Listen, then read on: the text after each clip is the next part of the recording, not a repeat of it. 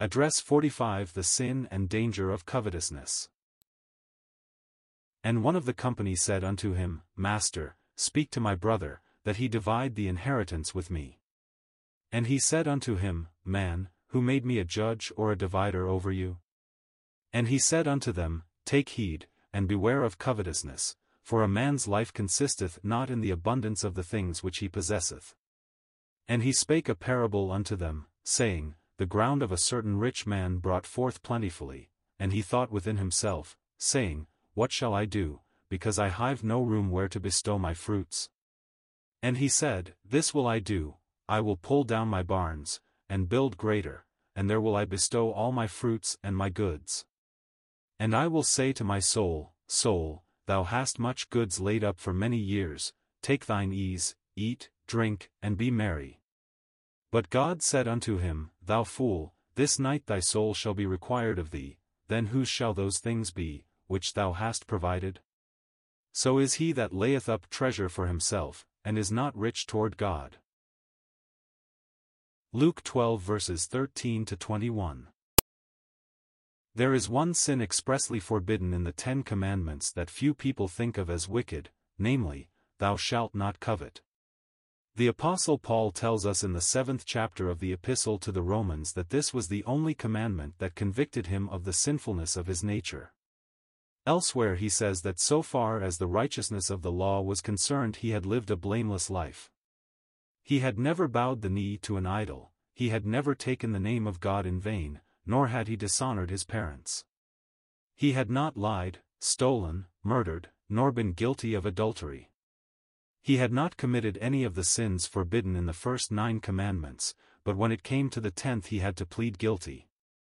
The commandment said, Thou shalt not covet. He found that it actually stirred within his heart unlawful desires, and he realized he was a sinner because of this.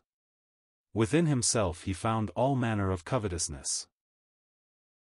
He was unable to control his thoughts and desires, and so he knew he was a transgressor of the law. How few people think of covetousness as an actual sin. What is covetousness? It is a desire to grasp that which God has withheld from us though he may have given it to others. We ought to be content with such things as we have, but we grasp after other things which God has not seen fit to bestow upon us, thus we are guilty of the sin of covetousness. It is one of the most subtle of sins. People may put on a show of piety and religiousness and yet be guilty of this sin. Our Lord Jesus Christ reproved men for this sin of covetousness in no uncertain terms. We have in this instance, the story of a man who came to Jesus and said, Master, speak to my brother, that he divide the inheritance with me. Now there does not seem to be anything wrong about that. Evidently the father had died and the inheritance had been left in charge of this man's brother. Perhaps one son was living at home and the other at a distant place, and the son at home concluded the possessions were his. Both brothers may have known Jesus and had great confidence in his justice, so the one said to him, Speak to my brother about this matter. But Jesus did not come into the world to regulate things of that character. He did not come to condemn the world, but that the world through him might be saved. He said, Take heed, and beware of covetousness, for a man's life consisteth not in the abundance of the things which he possesseth. This very request indicates restlessness, dissatisfaction, a state of the heart reaching out for something which God for the present has withheld. Why not be subject to his will and be content with what he has already given? Beware of covetousness. This is not only love for money, but it is also the attempt to find satisfaction in temporal things. A man's life consisteth not in the abundance of the things which he possesseth. We go through life accumulating things, many of them absolutely worthless, but we hoard them. We strive to have a beautiful home, more land, more expensive furniture than other people possess, a nicer set for the table, more elegant apparel, and in many other ways we go on hoarding and accumulating, until at last death comes, and what a time our executors have dividing up the rubbish. A man's life consisteth not in the abundance of things which he possesseth. Yet people act as though the greatest good on earth consists in adding to their possessions. Some may say, well, what should be done with the things we do not need? Elsewhere the Lord Jesus tells us if we want happiness we should distribute our possessions to others instead of hoarding them for ourselves. The happiest man is not the one who possesses the most, but the man who gives the most, the man who shares with others the good things God has entrusted to him. We can get more happiness in dividing $1 with someone else than by spending it all on ourselves. The rich young ruler went to Jesus and said, "What must I do to inherit eternal life?" The Lord said, "Sell that thou hast, and give to the poor, and thou shalt have treasure in heaven." He did not mean he could earn salvation by giving away money or goods. But it is quite possible to miss salvation by violating the commandment which says, "Thou shalt not covet." No man will ever be saved who is living just for himself. He must come to the place where, being convicted of his sin, he confesses and turns from it, and puts his trust in Christ alone for salvation.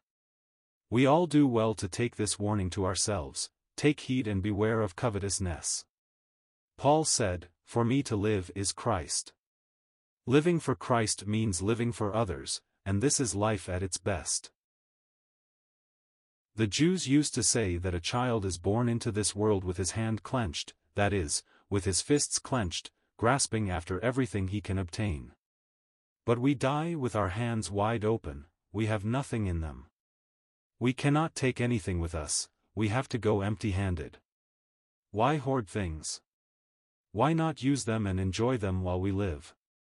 The Lord related a parable in order to impress this. He told of a certain landowner, a rich man, who thought only of himself and his own comfort, and never realized for a moment that what God had entrusted to him should be used for his glory and for blessing of others. He said, "What shall I do, because I have no room where to bestow my fruits?" And he said, "This will I do, I will pull down my barns, and build greater, and there will I bestow all my fruits and my goods." There is nothing in this parable to warn us against making proper provision for the future. There is nothing here to condemn any of you housewives who put up fruit in the summer to use in the winter. There is nothing to condemn putting something away while one is earning wages in order to provide for old age. But this man was thinking only of himself. He said, "I will build greater barns and I will bestow all my goods." If he had said, "I shall not need all these goods. There is that poor widow down the lane who lives in that little cabin. How much it would mean to her to have a little fruit and other things. Then there is that poor crippled boy. I shall leave a lot of things on his doorstep. When he wakens in the morning he will not know from whom they came, he will not know they came from a stingy old man like me. I shall have the joy of knowing I have done something really unselfish." So he might have gone down the line from one needy person to another. But he was thinking only of himself. He said, "I will bestow all my fruits and goods in this new barn I am going to build, and say to my soul, Soul, thou hast much goods laid up for many years, take thine ease, eat, drink, and be merry." A selfish, covetous, godless man thinking only of gratifying his own desires, contemplating a life of ease through the years to come instead of seeking to be the blessing to others he might have been. Smug in his own conceit, smug in his covetousness and grasping spirit, he goes to his bed that night, perhaps between beautiful linen sheets and enjoying every luxury. Suddenly in the midst of the night he is wakened, perhaps with a terrible pain, and he cries, "A heart attack. What is going to happen?" Then he seems to hear ringing down through the darkness of the night, "Fool, tonight thy soul shall be required of thee, and then whose will these goods be?" And within a day or two friends are passing by his coffin.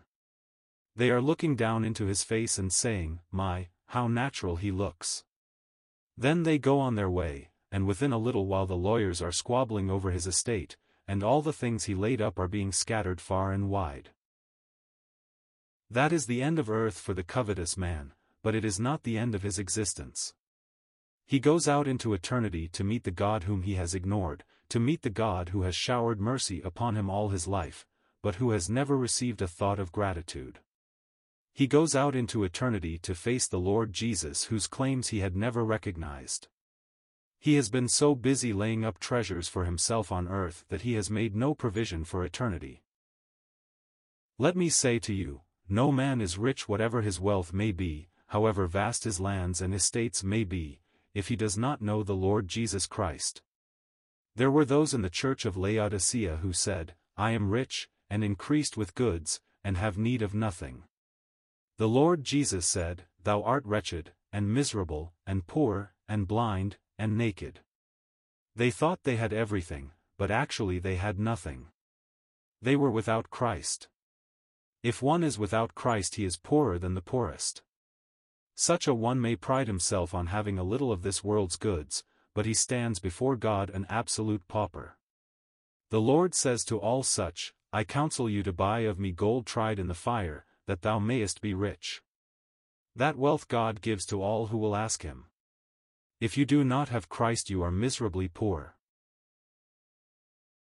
After we have trusted Christ, we are warned against laying up treasures for ourselves on earth, where moth and rust corrupt, and where thieves break through and steal. Even Christians are in danger of this spirit of covetousness. Happy is he who, instead of laying up treasures on earth, is sending treasure on ahead to be enjoyed in heaven. How do I lay up treasure in heaven? Why, everything I do for others in his name, everything that I give to the needy in his name, is treasure deposited in the bank of heaven. Such deposits draw 10,000% interest, for Christ said, There is no man that hath left house, or parents, or brethren, or wife, or children, for the kingdom of God's sake, who shall not receive 100-fold in this life. 100-fold is 10,000%. But that is only in this life, for he adds, and in the world to come life everlasting. One may say, I do not see that there is much wrong in covetousness. What is there about it that is actually wrong? You may not see anything very serious about it now, but if it keeps you out of heaven you will find it serious indeed. Untold thousands have been kept out of heaven by this sin of covetousness. It has come between them and the salvation of the soul.